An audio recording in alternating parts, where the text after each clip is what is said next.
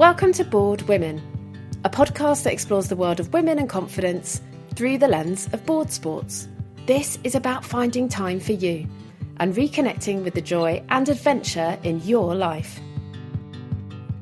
I'm the founder, Caroline Keylock, and I'll be speaking to women in their 30s, 40s, 50s and beyond who are pushing the boundaries of what their bodies can achieve.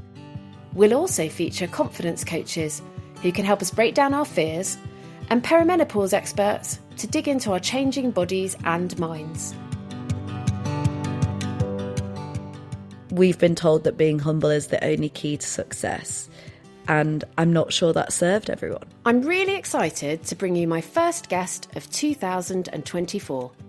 Stefanie Sword-Williams is the founder of Fuck Being Humble, a global training consultancy that empowers individuals to be unapologetically proud of their achievements. I guess this is why I'm so proud of the name Fuck Being Humble, is that people take it on and use it as a prompt to other people when they're being too humble. I always wanted confidence experts to feature on the Bored Women podcast, and Stefanie was right at the top of my list.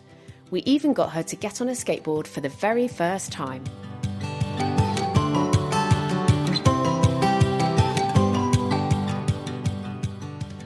Welcome, Steph, to the Bored Women podcast. Hi, thanks so much for having me. So I should explain to the audience, we were actually introduced by a mutual friend, an infamous person called Mark Adams, who will recognise himself if he does listen to this. And what really struck me about Steph was she's got this unbelievably named business, which we'll talk about the origins of, but also really focuses on confidence, which just is crucial to the mission of Bored Women. So before we talk about your journey and how the business started and how that is growing, we asked you to try a board sport before you came on the show. So I know that you chose skateboarding because your partner is a skateboarder. So tell me how you found the experience. It's so funny because when we first connected, I came away and I was really inspired by what you're doing with Bored Women. And I really, went home and spoke to my partner about it. And he very quickly said, yeah, I'll take you on the board and we'll have a go. And it's funny because it's always been something I've seen as his thing because, on a Saturday he goes to do it. He always feels amazing from doing it. And as someone who is just notoriously clumsy, likely to trip up, I think I went on a bike ride when I was younger and I crashed into a lamppost. So it's not even moving things that I could find as an obstacle. It's actually very static things as well. I've always observed things. I'm actually a bit of a worrier in that way. I'm very, even on holiday, I'm nervous about getting on jet skis because it's not covered on the insurance. Just to give you some context, that's where I've come from. So it was actually, we were both going towards Victoria Park and I think I was going for a walk and Tom, my partner, was actually going to skateboard. So he had his board with him and we hadn't even planned to do it that way, but we just ended up talking and then we were like, oh, I need to practice the skateboarding. And so we did, which was hilarious. And I was actually really grateful to have him there because he's very calm, very approachable in the sense that doesn't make me feel overwhelmed. And I think one of the things that the two things that I enjoyed the most was, first of all, I was on the board absolutely not looking cool at all in the slightest, and I don't even think I was dressed appropriately, but as I was just about getting my balance and rolling, a woman walked past me and was like, you're doing really well. And I thought that was really sweet because it was a really genuine interaction that she could see how obviously non-confident I was, but she wanted to cheer me on, which I thought was really sweet. And then I think the second thing was about taking it at my own pace. And I think for a lot of people, and this is not something I'm very good at either, if I'm not amazing at something first time, I will give up, which is essentially probably why I'm not very risky in certain aspects of my life.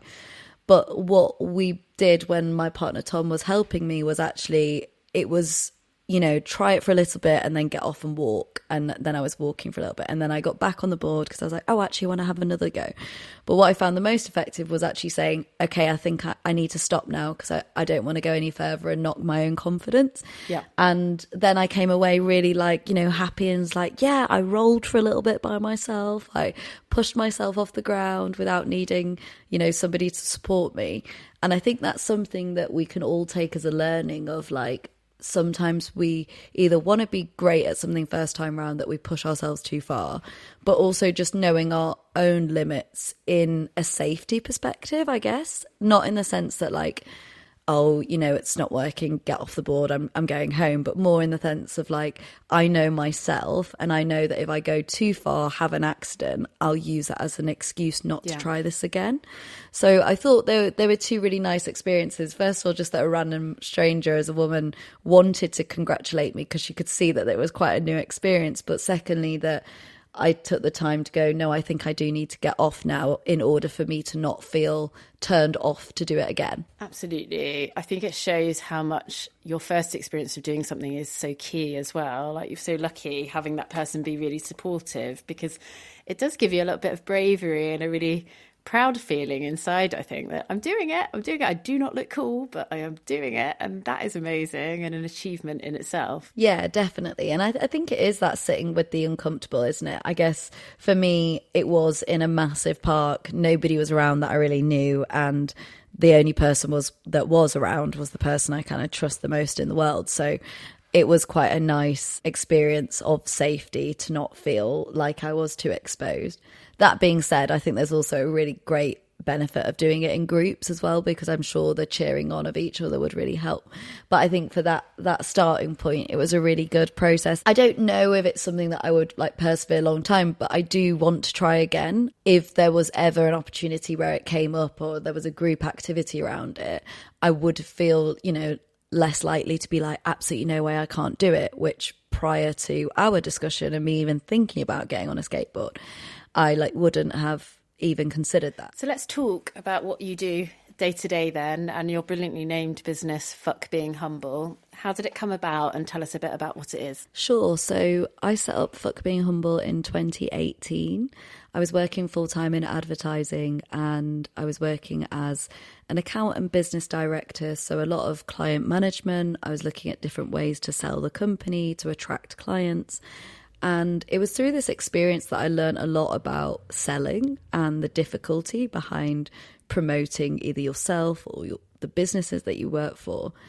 And I also really wanted to do more public speaking, to use my voice more. And I just was struggling to see how that was going to become an option for me in the workplace, given that there were other people that were more senior to me and were more likely to be invited to speak in the rooms that I wanted to speak in.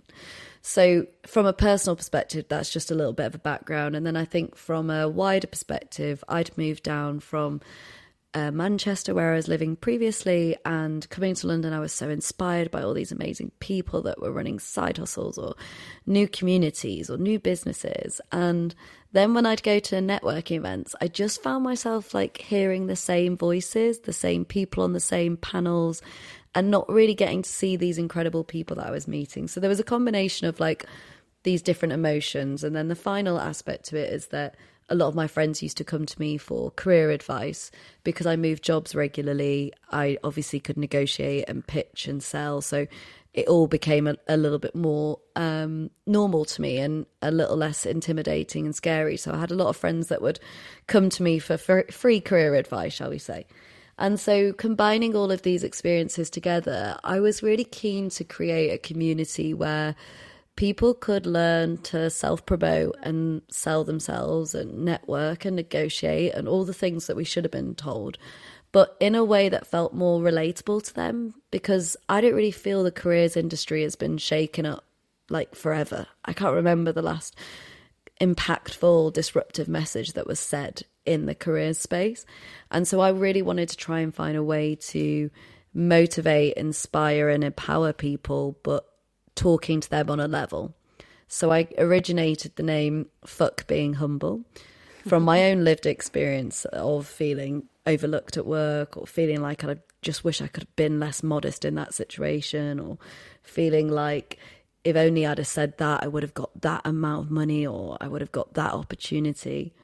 So I landed on the name Fuck Being Humble, and the goal really was just to host community events in London that would allow me to public speak, which is one of the things that I really wanted to do. So deliver workshops and talks and help to share the knowledge that I'd grown in the advertising industry, but also to spotlight incredible people. So I would host panels with really inspiring talent and promote them to raise awareness of all the great work they were doing and also what other people could do. So that was really the main objective, and I definitely had no ambition that it would turn into a full-time business. But pretty much overnight, sharing the name, it kind of went like LinkedIn viral. So I had lots of messages. I went on BBC World News. There was a double-page spread about Fuck Being Humble in the Times. All of this momentum was building, and I'd never even hosted an event yet. Like, it was such a quick response. And I guess from that initial response, I knew that there was clearly, I'd hit on a nerve or an aspect that people wanted to explore. And then once I started hosting the community events, I could see just how much this message was needed, but also how much the learning was needed, because there didn't seem to be a space that spoke to everyone in a relatable way that they could truly action. I think a lot of people come to our events and say it's the most actionable advice I've ever had at an event. And I really, really, I'm proud of that. I was approached to write a book. I didn't think I was a writer or good enough to write a book, so I said no. And then once I could see the response we were having with the events, I was more convinced than I thought this idea is bigger than just hosting events in London, and I would like to explore writing a book so that the message could reach people far and wide. So I did, and I wrote the book in 8 months alongside my full-time job whilst running Fuck Being Humble as a side hustle. I did that for 2 years, running it as a side hustle. And then in March 2020, I took the leap to run the business full time. And now you're running workshops for brands globally. You've done a TEDx talk, all sorts of things. Yeah, absolutely. So yeah, my day to day now is split between hosting corporate talks internally at businesses. So that's, my clients vary from Microsoft to Unilever, Apple, Adidas, Nike, working internally and again, just speaking to employees on a level and helping them to reach their career goals whilst working at the companies they work for. I do a lot of brand partnerships where I collaborate on missions, initiatives, movements, marketing campaigns to help bring them to life or to help support my own community. And then I still continue to do the events with the general public to, just keep spreading the message and the movement far and wide. So at the heart of your business is confidence, which I guess is why we thought you'd be an amazing guest on the Board Women podcast. In your book, and just for anyone listening, the book's called Fuck Being Humble, Why Self-Promotion Isn't a Dirty Word. And in there was an amazing quote that really resonated with me. And it said, "One of the hardest and saddest things I see is when women, in particular, have spent 20 years in their role and are still battling imposter syndrome. Somewhere along their journey, they were made to think they weren't worthy of their role or their place in the industry. But when you accept and take pride in what you do, you show other people that you do deserve to be there." And for me, that resonated both professionally, but also in the area that we're talking about around board sports, because I think there's so much of, do I deserve to be here? Can I be part of the community? Am I actually a skater, surfer, snowboarder? Am I worthy of that name, of that title? So can you tell me a little bit about the imposter syndrome side of what you do and what you've experienced with people that you've helped? Yeah, so I think that imposter syndrome can either be a side effect of somebody placing their negative thoughts on you, or you holding negative thoughts about yourself, in which as a result makes you feel a certain way about what you can and can't achieve. So my understanding and my experience so far is you either have received feedback or somebody along the way has made you feel not good enough, or your own internal voice is sort of saying this to you, even despite all the incredible evidence that you have to prove it wrong. And I guess it's really changed my perspective of imposter syndrome over the years, because I think, You know, I used to be like, oh, it's fine, you've got it, just go for it. You'll be fine, just do it, you know, and it just be like, almost like it's that easy. And I think because I've always been someone who is quite confident, I've always just been like, I just don't get it. And then the more that I've studied and observed people, and the more that I've, just kind of listened to why people struggle, it can also be massively a systemic issue. And that's something that I think is really important to talk about when we're having these discussions. Is there's the internal critic, but there's also the external factors that mean we are held in situations, or we're made to feel we're not good enough, that actually women aren't given the same opportunities, and when they are in situations, they're not supported to thrive in the same way as men. And there's so many different layers to it. But I think for most people, it's often they feel it when they are stepping out of their comfort zone. And there's lots of people who say it's actually important to feel imposter syndrome, because if you didn't, you'd be going around the world feeling arrogant, constantly thinking you were amazing and never worrying about a single thing. And I quite like that reframing, because it's quite a nice way to go, yeah, I guess the opposite is me thinking I'm going to smash every single thing that I do and never having a sense of awareness. And I often try and explain to people that when you have imposter syndrome, that's actually a level of emotional intelligence and awareness that you're considering other things, and that you may not be the best person in the room to do this, but that's surely better than assuming you're always the best person to be delivering this. So, you know, there's benefits and there's negatives to it. And I think what I would say is self-doubt is present amongst all of us at all times.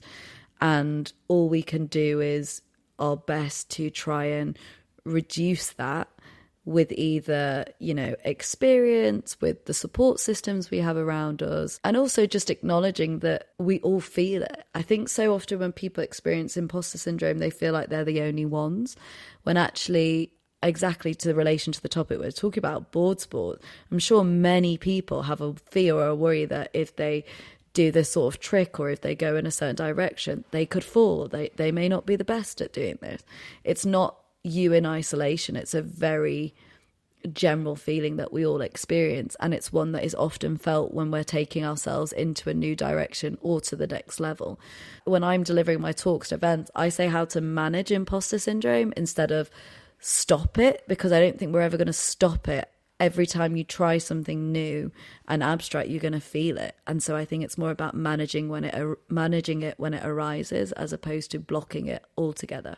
I really like that reframe, and I think it does make you accept that it's perhaps always going to be there, and how do I get around it, across it, use it in some way. Why do you think, you know, despite the imposter syndrome, despite some of these areas of lacking confidence that women have as they get older for various different reasons, have you got any thoughts on why women are suddenly embracing these sports that perhaps inherently make us feel quite uncomfortable and really dictate that we have imposter syndrome more than in most situations? Yeah, so I've actually been doing some research on a new project that I'm hoping to get commissioned around, you know, what happens when we go in a certain direction and it no longer serves us in our careers. And what it's actually highlighting to me is just how many people get stuck in paths or situations that don't serve them, and how many people are desperate for some type of disruption or challenge or thing that makes them feel more alive or more tested.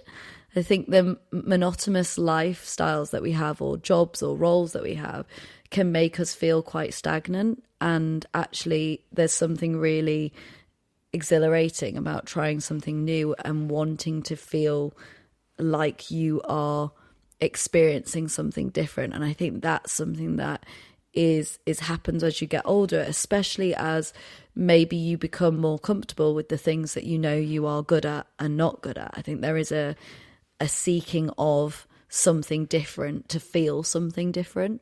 I think that's absolutely spot on, or at least in my personal case, that's exactly how it feels, just seeking that energising activity that makes you feel alive, even when other things perhaps have got stayed, as you said. Let's talk a little bit about confidence and the self-doubt, because I think it's linked to imposter syndrome, but it's also perhaps a bit wider. You talk in your book about the importance of doing things like keeping track of your wins, of finding cheerleaders, of saying yes before you think you're ready. How do you feel some of those learnings might apply to the world of board sports? So I know from the story I told you earlier from me skateboarding with my partner, having him as a cheerleader made a huge amount of difference on whether I even got on the board, let alone continue to do it with any type of confidence. So I think I often say it's so important to find people who want to see you do well, who will pick you up when you need them, who will create that safety net or that cushion for you to fall onto.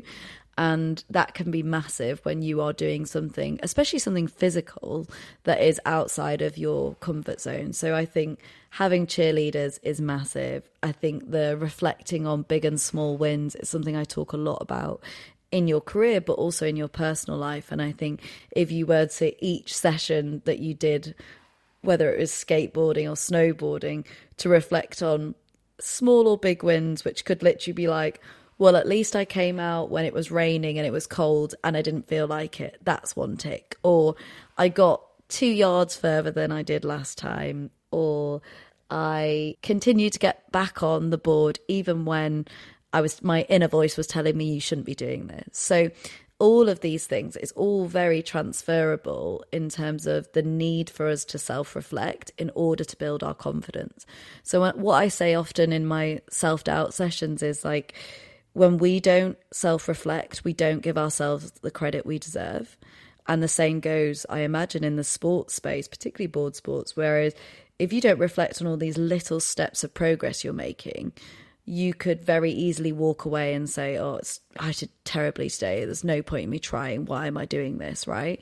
And I think what we often look for are excuses to back out or reasons to back out.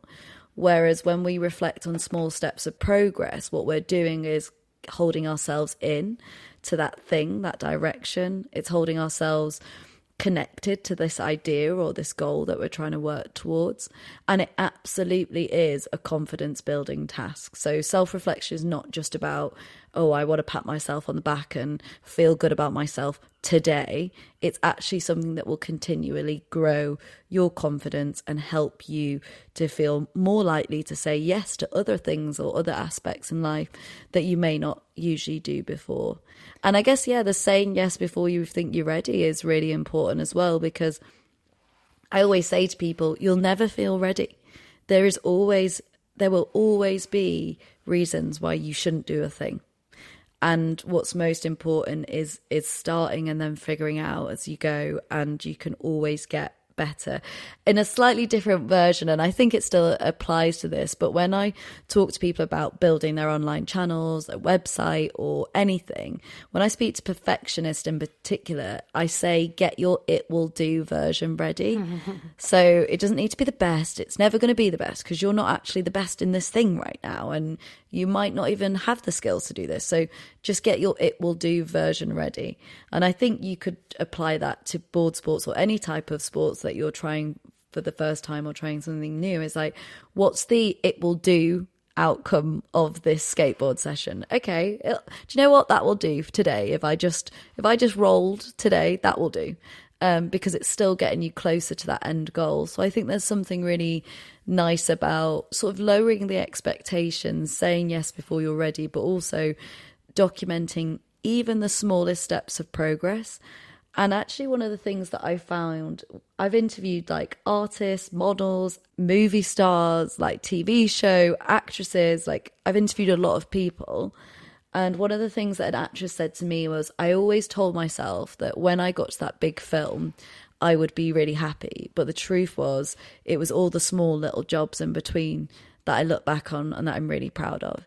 And I think that's true of so many things, that we always are trying to reach that next moment instead of just being present and enjoying what you're doing in that present minute. So I think that's something to hold on to when exploring these types of sports or spaces that feel new. It's like, just try and be as present as possible, rather than thinking I will never get to that point, or why haven't I got to that point yet.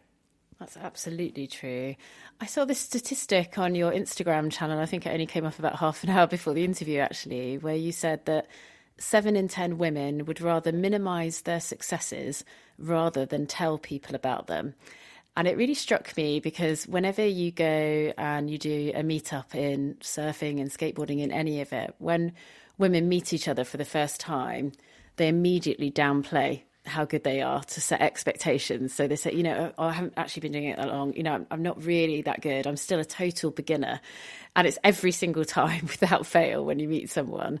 And I was just wondering about your thoughts on that. And why do we do that? Because we're kind of almost diminishing our potential before we've even got there. Yeah, it's painful. It's painful. As someone whose life's work is to not get people to do this, to not minimise themselves, it is so hard to watch when women in particular do this. It's actually really interesting. After I shared that post, I did a story asking people, are you more likely to minimise yourself than celebrate yourself? And the results were 74% of women in my network were more likely to minimise themselves than not promote themselves. And so I went on to ask a question to say, why is that? And so many of them is overthinking and worrying too much about what people will think, or fear of making a fool of myself and what others will say, afraid of jealous people who might sabotage me. Oh, so there's some really interesting answers. And I think so much of it is around shame and fear of judgment. Again, I was reading a book recently and they were talking about the difference in the way that men look at themselves in the world versus women, and men want to be someone in the world, whereas women very often want to serve in the world. And even just that slight difference in societal expectations or cultural norms affects how we present ourselves. So when I was writing my book, something that I discovered was something called the mama bear effect, where women are more likely to celebrate and uplift others than they are to celebrate themselves. And I immediately was like, well, yeah, I can resonate with that. Every woman can probably resonate with that. And I think in the example that you gave, I bet if you'd have said, who's like great in here, they'd have all gone and said how great everyone else is. Absolutely. And they'd have had no problem with talking and you know, absolutely celebrating the people around them. So there's definitely this fear of acceptance. And actually, as I said when reading this book, what they were talking about was women's fear is often isolation, being left out, of not fitting in. So they will do the most they can to fit in. And if fitting in, particularly in the UK, is to be self-deprecating, to mock yourself, to not celebrate yourself, well, then that's what people will do. And it's really hard to watch, especially when you see people with such great potential or who are doing incredible things. It's so hard to watch them say anything negative about themselves. I guess this is why I'm so proud of the name Fuck Being Humble, is that people take it on and use it as a prompt to other people when they're being too humble. So I've watched people in group situations. I've watched a friend say, oh yeah, no, it went well, but I could have done it this better and blah, blah. And another friend go, no, fuck being humble, own that success. And and that's not even me saying it. That's people. I've watched people do that in many rooms. And so I guess what's important for us all is to, if we see this, just encourage people to embrace that and to not sort of talk themselves down in that moment. I think we also need to find ways to model that behaviour as well. It is learned. And I think when you speak to kids, when they draw pictures, they'll come home and be like, I've drawn this picture, it's amazing. It's the best drawing in the class. And there's no fear of what people will say at a young age. So it's definitely conditioned as we go through our life. And I think that's what I find quite fascinating, is at what point does that start to happen, and what can we do to intervene so that people do feel proud of celebrating themselves instead of the worry that people will judge them. I love that. That's so true of kids. My son went to a basketball camp in his holidays, and it was like a 1-week camp. He doesn't really play regularly the rest of the time. He kind of bounced a ball around a bit with us. And the morning of the camp, he said to me, what if I'm better than everyone else there? Because, I have been playing for 3 months now. And I was just like, oh my God, I applaud your confidence that you're going into this place that's clearly going to have some people that play regularly on teams and other things. And you're worried most about whether you're better than everyone there. And I was a bit like, that's just brilliant. I mean, that's going to get beaten out of you in some form or another through your life, sadly. So I'm just supportive of it in the here and now because it's amazing. Yeah, hold on to it as long as possible. But there is something about that, isn't it? And obviously I think it sounds sweeter when, a young child says it than if I were to say that. But I do feel like, the whole message behind Fuck Being Humble is we've been told that being humble is the only key to success. And I'm not sure that served everyone. And when I speak to people and they say, oh, yeah, I apologise for doing well in something. I said, did you feel good doing it? And they're like, no. I'm like, so why are you doing it to yourself? He's like, if anything, I felt awkward and I felt a bit embarrassed that I was apologising. And I was like, yeah, so let's change that thinking. And I think we need to be mindful, I guess, as people supporting, of not mocking people when they do have the courage to speak up. Even if it's like low level, taking the mick and it's like, oh, who do you think you are? It has an undertone to it. And I think if people have the courage to step forward to celebrate themselves, even if you wouldn't do that yourself, or even if you would feel uncomfortable by the thought of doing it, you don't need to make other people feel that they shouldn't. Absolutely. One of the things you talk about in your book is a side benefit of trying things out of your comfort zone, that it actually makes you a little bit more memorable. And I know I was at a networking event this week, and obviously people always ask what you do. And I run 2 main businesses, and then I've started Board Women on the side of them. And so that's kind of my introduction now. And oh my God, people leap on the Board Women element because it's different. And suddenly I'm the person who does something that's so different from what they're aware of. And all they want to know is more about it. And I really watched your exercise of going to New York recently. And I wonder if you could tell us some of the things that you did that put yourself out of your own comfort zone, because a couple of them really made me laugh and also admire you in equal measure. Yeah, absolutely. So I was taking Fuck Being Humble to New York for the first time. And I was really excited actually by the concept of how could we get people talking about Fuck Being Humble on a shoestring budget with no team and no marketing to help make that happen. So I'm a one-woman show. I don't have anyone supporting my business. It's just me doing everything. And with that, I think sometimes it pushes you to be even more creative. So I was speaking at a conference whilst I was in New York, which was the delivery of, I guess, my service or the value that I bring. So I knew that I was showcasing my talent in that way. But I was also really keen to do some things that could get people talking and create some hype around Fuck Being Humble. So one of the things I did was sat in Washington Square Park. I took a sign with me that said free career advice, and I took 2 seats. I sat on one and I left the other seat open for any stranger to come sit next to me, and I would give them free career advice. And that was extremely painful for the first 20 minutes. I actually had a friend of mine who lives in New York to record it. And if nothing else, I was almost embarrassed that I'd asked her to come record it because nobody was coming to sit down.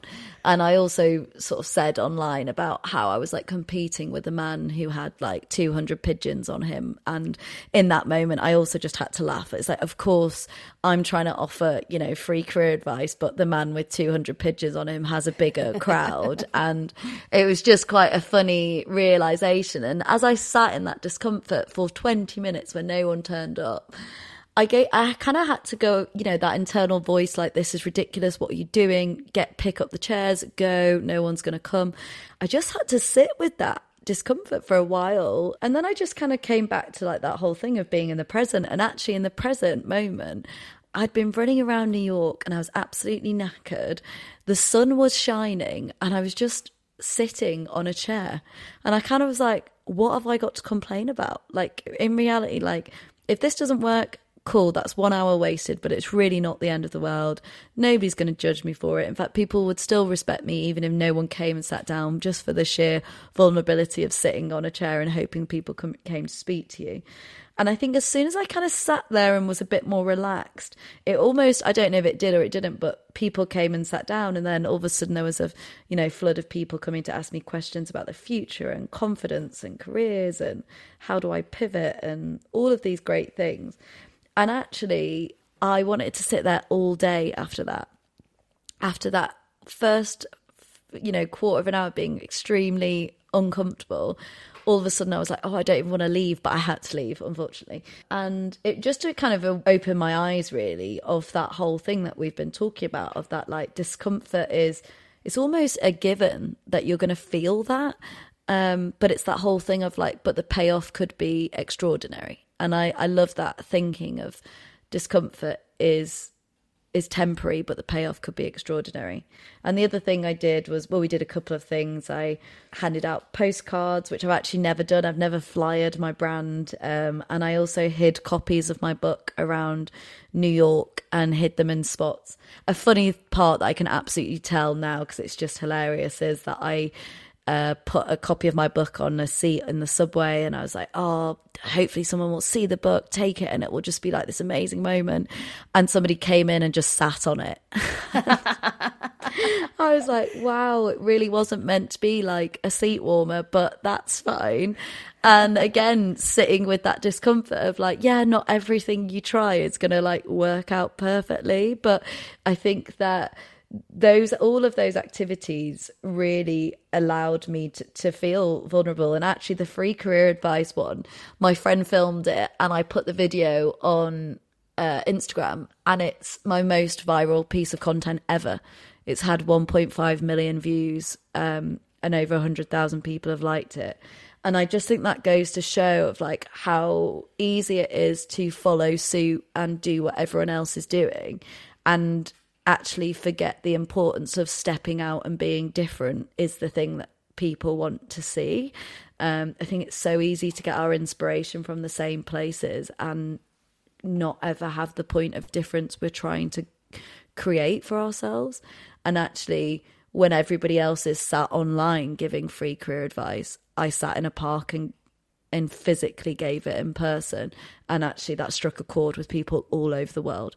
So I think it was a really powerful reminder of like not following what other people do. And to your point, you know, the thing that everybody's most interesting is the Bored Women project that you're working on, because it's a point of difference, and we claim we want to be different, but we do everything we can to blend in. And I think it's just a really, really good reminder to, when everybody's going one way, how can you go the other? Absolutely. I showed your video in a workshop I was running the other day, actually, for a really senior group of women on personal brand. And they all loved it. They were like, oh my God, that must have taken so much guts. And I was like, yeah, you know, respect to you. I saw how many shares you'd had of it at that point and just thought, wow, it was a genius move. It was really brilliant. You talk in your book about everyone should have a fuck you song and a celebration song. So just tell me about that. So that's in relation to the chapter on money and negotiating. And it's funny, I actually presented that workshop recently and I did exactly that. I told them to have a fuck you song and a celebration song. So, and this can be applied across all aspects of our lives, to be fair. But after a difficult negotiation, I sulked and wasn't particularly happy following my performance review for about 6 weeks. And I listened to the song Big Sean, I Don't Fuck With You, where he says repeatedly, I don't give a fuck. And I always joke to say, like, ironically, I clearly did. And that song, if I ever hear it now, will take me back to that point. But that song got me through 6 weeks of feeling really crushed about an outcome that I wasn't expecting. And it's a bit of a joke, but I do think, you know, I mean, there's lots of songs that have got me through life, but they're having that FU song ready was actually really useful to help me get through that time. And then having a celebration song for when things do go right. And I've had many different ones to signify different chapters in my life. Then also that celebration song often takes me back to that happy memory of when that thing happened. So I don't know, I've always loved music, and music's always inspired Fuck Being Humble. When I started the brand, I was really adamant I didn't want it to sound cheesy and corporate like everyone else. So a lot of the inspiration came from 90s R&B and hip hop. So one of my events was called Let Me Blow Your Mind, based on Eve and Gwen Stefani's song, and my money negotiation workshop was called Bitch Better Have My Money. So I think I've always tried to integrate how, you know, cultural references can help us through different times, music being one of them. But yeah, the FU song and the celebration song are things that you can do to help you either celebrate a moment or commiserate over something that didn't quite happen as well as you wanted it to. I think I'd add to that with the Psych Up song. Like when I used to go to skateboarding on a Monday night, and I have to drive from where I live for about 30, 40 minutes to go, and it's quite late on a Monday, and I'm always unbelievably knackered and not really in the mood, but kind of really like, right, I'm going to, you know, psych myself up, get over this, stop worrying about dropping in for this evening, etc. And I got into the habit of playing Nirvana, Smells Like Teen Spirit, and I don't know whether it brought me back to my teenage years, or, you know, just somehow there was an energy to it that was gritty enough to kind of get me in the right frame of mind to chuck myself over some ramps and do some stuff I wasn't really wholly comfortable with. But I do think music is so instrumental to your confidence and to your mood and appetite for giving things a go. Yeah, totally. In fact, when I was in New York, I just watched the David Beckham documentary on Netflix, and it was amazing. It was iconic. And they played Supersonic by Oasis on it, and for some reason that became my like New York song. And every time I was coming up the lift out of the subway, out of the escalators, out of the subway, I was listening to Supersonic on the way to like big talks, and it was just that song I replayed on repeat. And I don't know why, because it's like, it's not even the most motivational, but I think sometimes you do need them. And, you know, although I'm not as well versed with board sports, I go spinning quite a lot. And the way that music can shift your mood has such, I mean, almost every time before I'm going spinning, I'm like, I don't want to do this. And then the minute I'm in there and I hear some sort of empowering song or inspiring song that makes me feel like I really want to be there, it completely transforms the way I feel. So yeah, I think music has always helped to get me through different stages of personal and professional struggles, but also has been a great add-on to celebrating moments. So just to finish, I'd love to know from your perspective, I know board sports isn't your specialist area, albeit I'm secretly hoping that you become an enthusiastic skater after we've got you to give it a go. I wonder if you have any final tips on any women who are thinking about embarking on one of these sports and perhaps are lacking in the confidence to do it. I think before you even go into it, it's like throw away any preconceptions you've built and have that safety net, whether that is, you know, someone that is there to help you whilst you're trying it, or someone that you can go to before to get advice, or someone you can go to afterwards to support you when you feel like you've not done a good job. I always believe in the importance of having those cheerleaders and those positive people around.